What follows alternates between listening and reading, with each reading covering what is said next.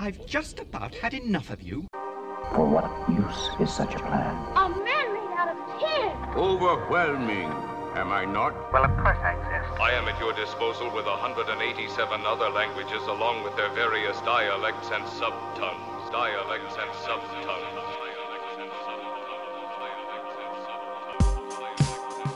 Hello, and welcome to episode 1 of 50 Years of Shit Robots. I'm Matt Brown. And I'm Stephen Murray.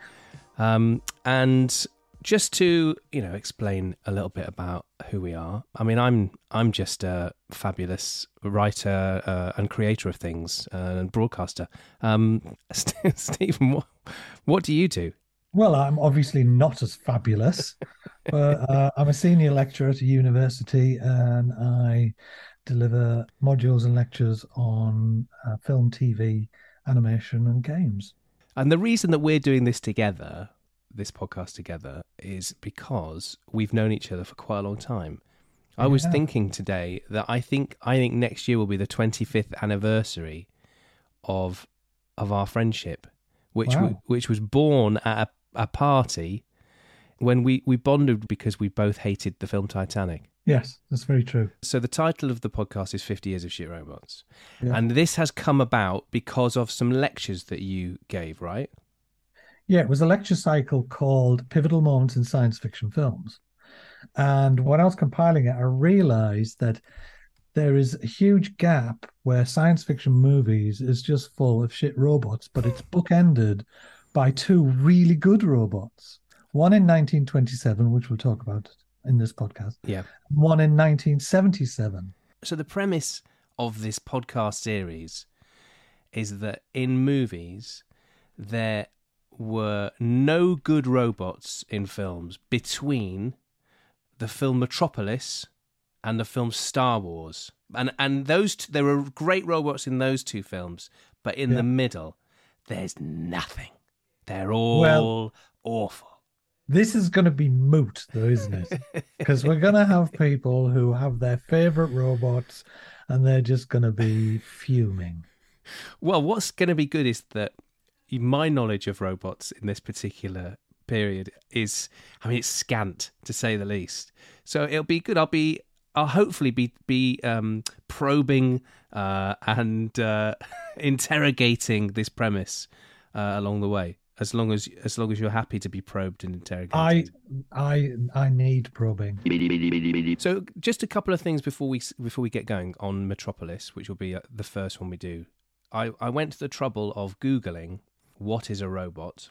So it says robots are man-made autonomous machines designed to do a task of some kind instead of a human, coming from the word robota, the Czech word which means forced labour. Now there's also cyborgs, which are different to robots. They're hybrids of biological and mechanical parts, like a person with a mechanical arm. I hope so, Commander, for your sake. The Emperor is not as forgiving as I am. Then there's androids, which are robots built specifically to resemble humans. We seem to be made to suffer. It's our lot in life. And I suppose there's also AI as well in all of that. So when I think of robots, in the sort of framework of this podcast, I feel like we're probably talking about all of those things. Yeah, there's many films with many different types of robots in. Yeah, particularly as the in the Star Wars film, one of our bookending films, Star Wars, they are called droids in that, which I'm assuming is just a shortening of android. Yeah. So it feels like we've got to at least include androids, given that is the blooming premise of the whole podcast. Yeah, well, Skywalker and Vader have both got mechanical hands. So they are cyborgs then, aren't they?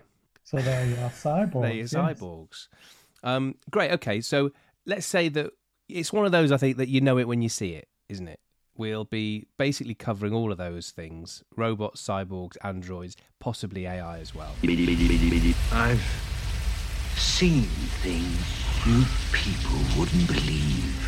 Episode 1, this episode is going to deal with Metropolis and the robot in Metropolis. So Metropolis was a film from 1927, German expressionist.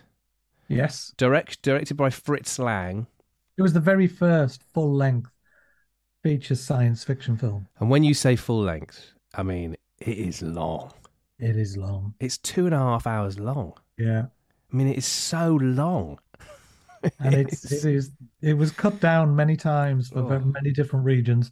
America butchered it and also changed the whole political meaning of it. And they did that. How did they do that?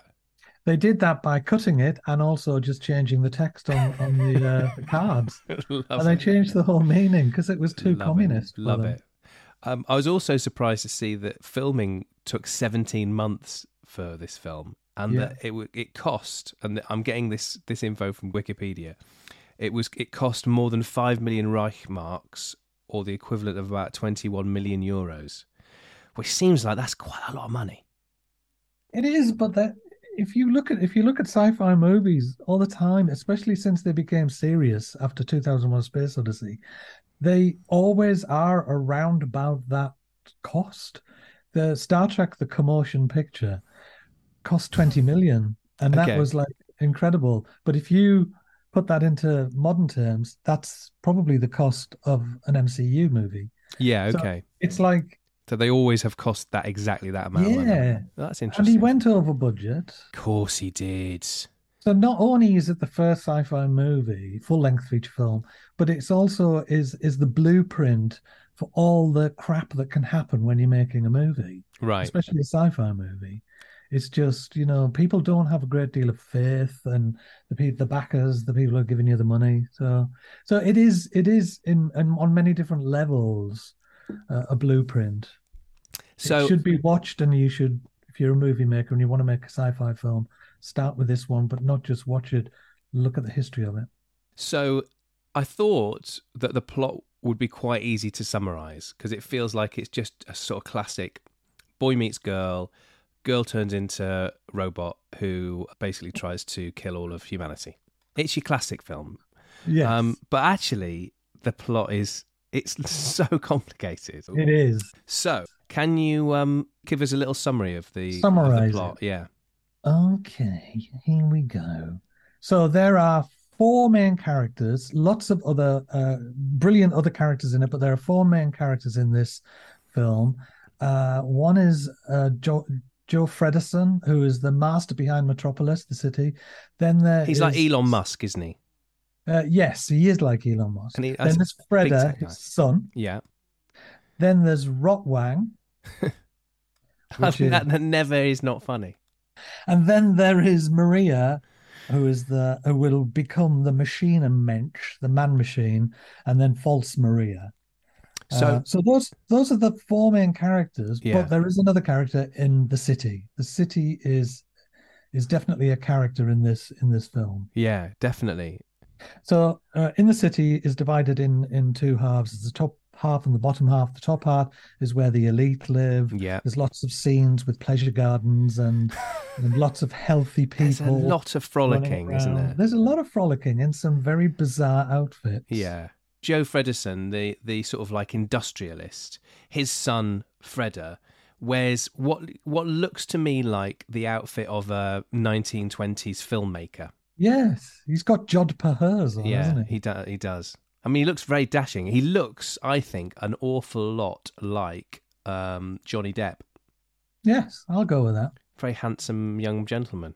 Super white Johnny Depp. Yes, an extraordinarily Aryan Johnny Depp. Yes. There's a lot of that in it, though. There's a lot of that Aryan feel.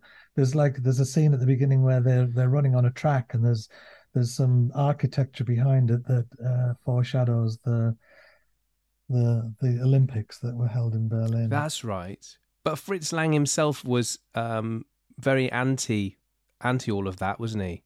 Incredibly so, but he was drawn in to the Nazi Party because he was brilliant at making films, and they wanted a lot of propaganda movies being made. So he ended up making films for the Nazis? No, he didn't. He escaped and he went to America. There you go. In the film, after he's been running and he's in the pleasure gardens, then there is an appearance by Maria with lots of scruffy-looking children, and she appears at the door with all these children, and she points at all of these people and says, "These are your brothers and sisters." And she has come from the sort of the undercity, isn't she? Yes.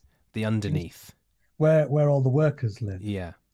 And he instantly falls in love with her, which I is mean, people are and want to it do. is instant, isn't it? It is instant, Yeah. yes. And then she gets ushered out, and he's then determined to find her, which means he has to go down into the bowels of the city, and that's where he has an epiphany and realizes that the whole city relies on a massive amount of workers to keep the city going. Yeah. And there's a very iconic scene where there's marching workers marching in to clock on and marching workers marching out to clock off.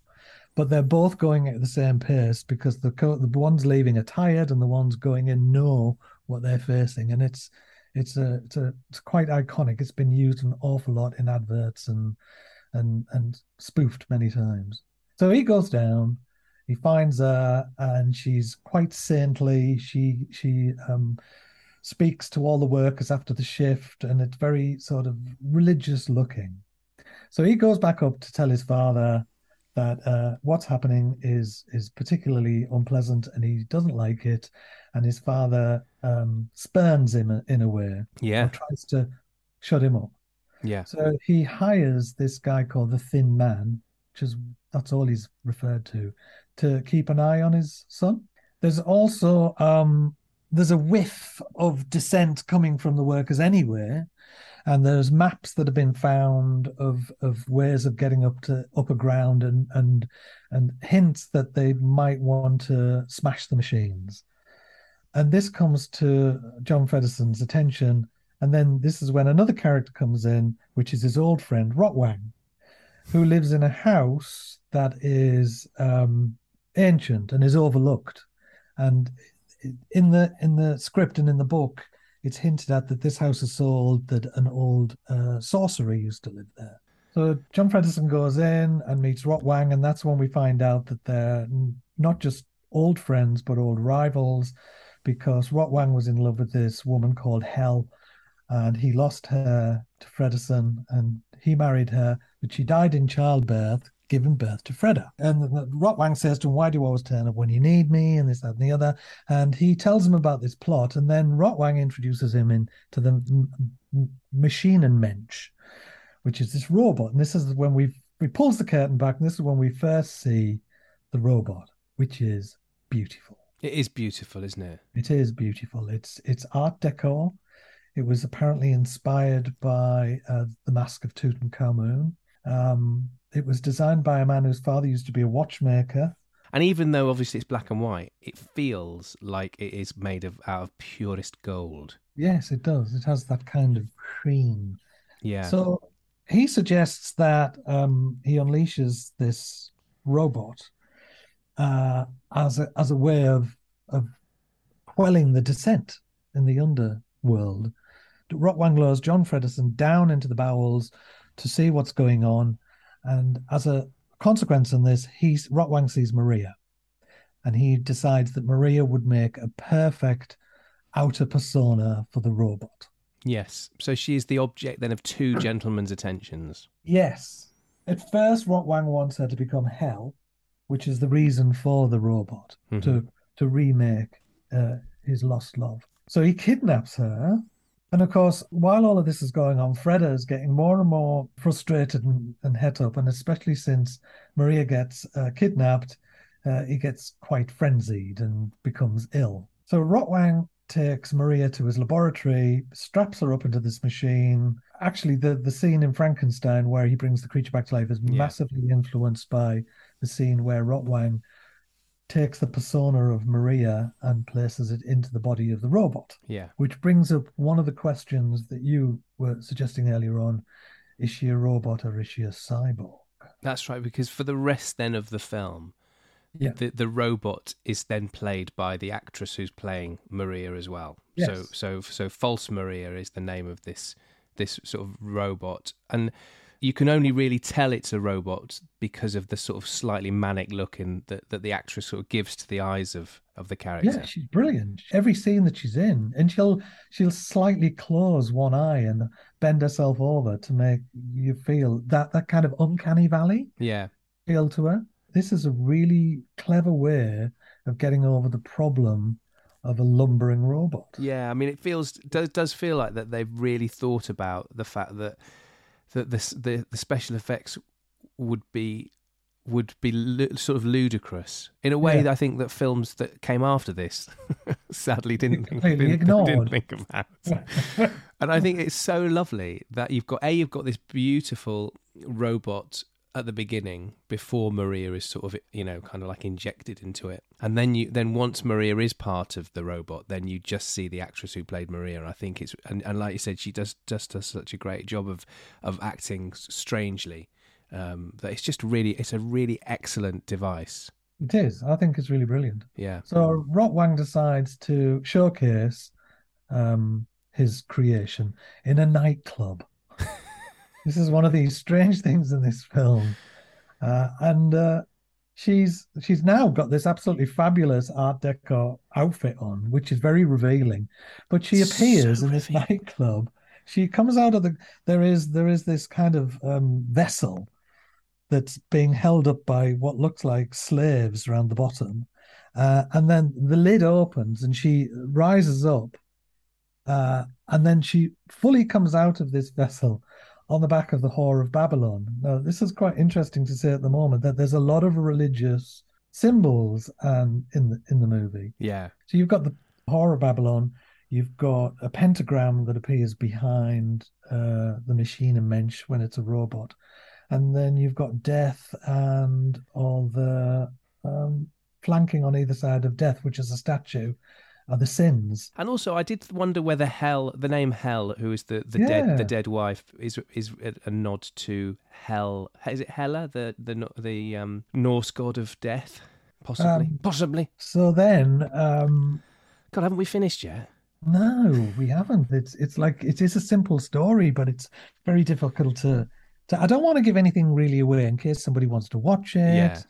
But False Maria, then after making all of these very elite men frothing at the mouth at her, because apparently she's incredibly desirable, then she's sent down into the underworld. But Rotwang has another plan. He wants to bring the city down. He's going to double cross Fredderson. And then the workers decide that they would go and destroy the machines, which they do, which as a consequence, ironically, begins to flood the underworld where they've just left all the children. Yeah, but they all end up happily ever after. Yes, so Maria goes back down and she saves the children. And another interesting sort of parallel between Maria and False Maria is that Maria sort of hypnotizes the workers through her beautiful personality and fine saintliness. Her saintliness, yeah, her fine words and her saintliness. And False Maria hypnotizes people and sort of makes them go absolutely crackers. Yeah. Well, they'll there's men in the nightclub like punching each other and fighting each other over her, and then she gets the workers to sort of like smash all these machines in this sort of frothing rabid mob. Even though ultimately it means that the city is going to be flooded and that they're all going to die. So I think it's a nice contrast between the two, that they're both sort of hypnotic characters, but one is a saint and one is a devil. And as a consequence, it becomes quite ironic that the workers need the machines to keep them alive, as well as the rich people need the machines so they can have a life of luxury. Yeah. At the end as well, there is the most extraordinary sort of fight scene between Freda and Rotwang. Oh God, and yes. Marie, which goes on and on and on and on and on and on. Yeah, it's so and on and on. It's so long. Okay, right. So, I mean, I suppose in a way, there's like almost like two robots to talk about in this film, aren't there? There's the Machina Mensch, which is this sort of the beautiful, designed, golden metal robot, and then there's False Maria. Is it just coincidence that the Machina Mensch, and it, like I said, anyone who's seen the film or has seen a poster for the film or has seen the clips from the film with the sort of the robot in, it's such an iconic looking robot. Is it coincidence that it looks a lot like C-3PO, or that C-3PO looks a lot like it? No, the reason why it looks like C-3PO is because the guy who designed C-3PO, Ralph McQuarrie, he Macquarie. McQuarrie, he was given two prompts as ideas for the droids. Uh-huh. One was the Machina Mensch from Metropolis, and the other was either Huey, Dewey, or Louie from Silent Running, Oh, right. I thought you were going to say which is a from small robot. Scrooge McDuck then. No, No. they're the gorgeous little small robots that become wonderful personalities Okay. in the film, and they turn up in the Star Wars films as well. Okay. It's that fond of them. So So if you've never seen Metropolis before, imagine C-3PO, and that'll give you some Yes. idea as to what the Yes. Machina Mensch looks like. Maybe that's why I think the Machina Mensch is gold as well. Maybe it's just because I'm imagining C-3PO whenever I see it's it. gold. Well, C-3PO is gold apart from one half of one leg, which is Yes. Well, it's red now, isn't it? is it red? And since the new films, there's a red bit. There's a red bit to it. Tinkering. Yeah. Okay. Now, may I bring up Asimov's three laws of Three laws robotics? of robots. Yes, please do. Can we do that? I think it would be a good guide. So Asimov, obviously, Isaac Asimov is a incredibly influential science fiction author, and these rules which are the three laws of robotics, sometimes known as Asimov's laws, I think. They were introduced by him in a short story. So the first law is a robot may not injure a human being or through inaction allow a human being to come to harm. The second law is a robot must obey the orders given it by human beings, except where such orders would conflict with the first law. And then the third law is a robot must protect its own existence as long as such protection does not conflict with the first or second law. So in terms of False Maria in this, first law, robot may not injure or harm a human being. So, I mean, she ignores that one, doesn't she? Well, she doesn't directly. Is that the loophole? Yes, That's so the loophole.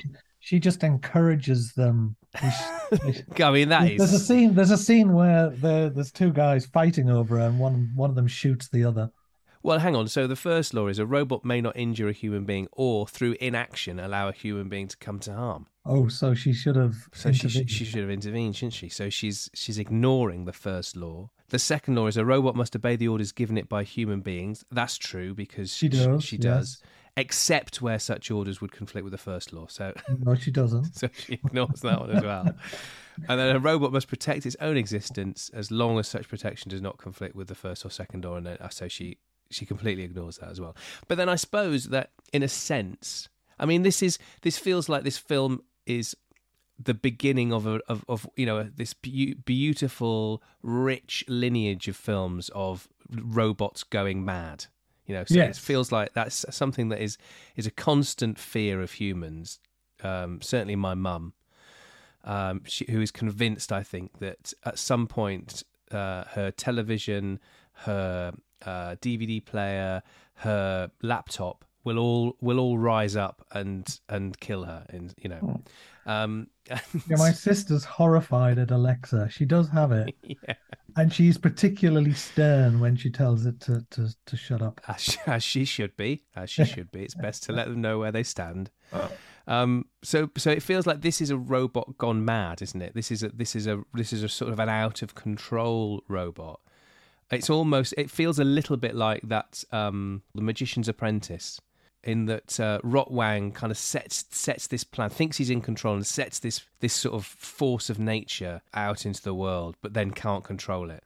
Interestingly, you're not sympathetic to the robot. No, you're not at all, are you? No. But don't you think that's because we are genuinely... It feels like it is a concern of ours that technology will in some way come to destroy us? Yeah, I think that's possibly it. But there are other films where things like a robot will get harmed and you feel feel sad. There's a Boston Dynamics film where they show they've got Big Boy and Little Boy, and it's a robot that looks like a dog, and it's walking in a car park and someone kicks it, and I genuinely felt for that robot. Yeah, absolutely. But I don't. I suppose there's no point in the film where we are made to feel sympathy for the robot, are we? And so there's no reason for us to feel sympathy for it / her. But it is an incredibly nuanced robot, and considering what comes after it, nobody ever took any of those elements away from it. No, this is by no means the first robot. Obviously, there was a couple of short films prior to that had robots in it, but they were just boxy, rubbish robots. So they were also so we're saying probably that the Machina Mensch from Metropolis is the first great cinematic robot. Yes, I am declaring that. All right, so why is it a great robot? It's beautiful. It's nuanced. It shows some form of human emotion. It's all negative though, but like a teenager. Yes, like a teenager. It propels the plot. It's not just there to make women scream and pick them up, and it's an incredible integral part of the plot. The robot is a character. Okay, so my mind hasn't been changed. I thought when I watched the film, I thought that it was a great robot, and I think that even more now after chatting to you. Despite the fact that when Metropolis was released, it got a very mixed reception. Yes. And I've got a quote here from H.G. Wells, a writer who I adore, who described the film as, quotes, silly. The Encyclopedia of Science Fiction calls the story trite and its film and its politics ludicrously simplistic. Yes, well, I'd like to see them summarize it. Quite frankly, it's not an easy task. It's not, but we are saying, despite its extraordinarily long running time, Metropolis is a good film, and yes, it is. The robot is a good robot. It is a gorgeous robot. Gorgeous robot, brilliant. Okay, right, Metropolis, Machina Mensch, False Maria, done. We shall see you next time for another episode, another thrilling installment of 50 Years of Shit Robots. Until then, goodbye. Ta-ta. The tinsmith forgot to give me a heart.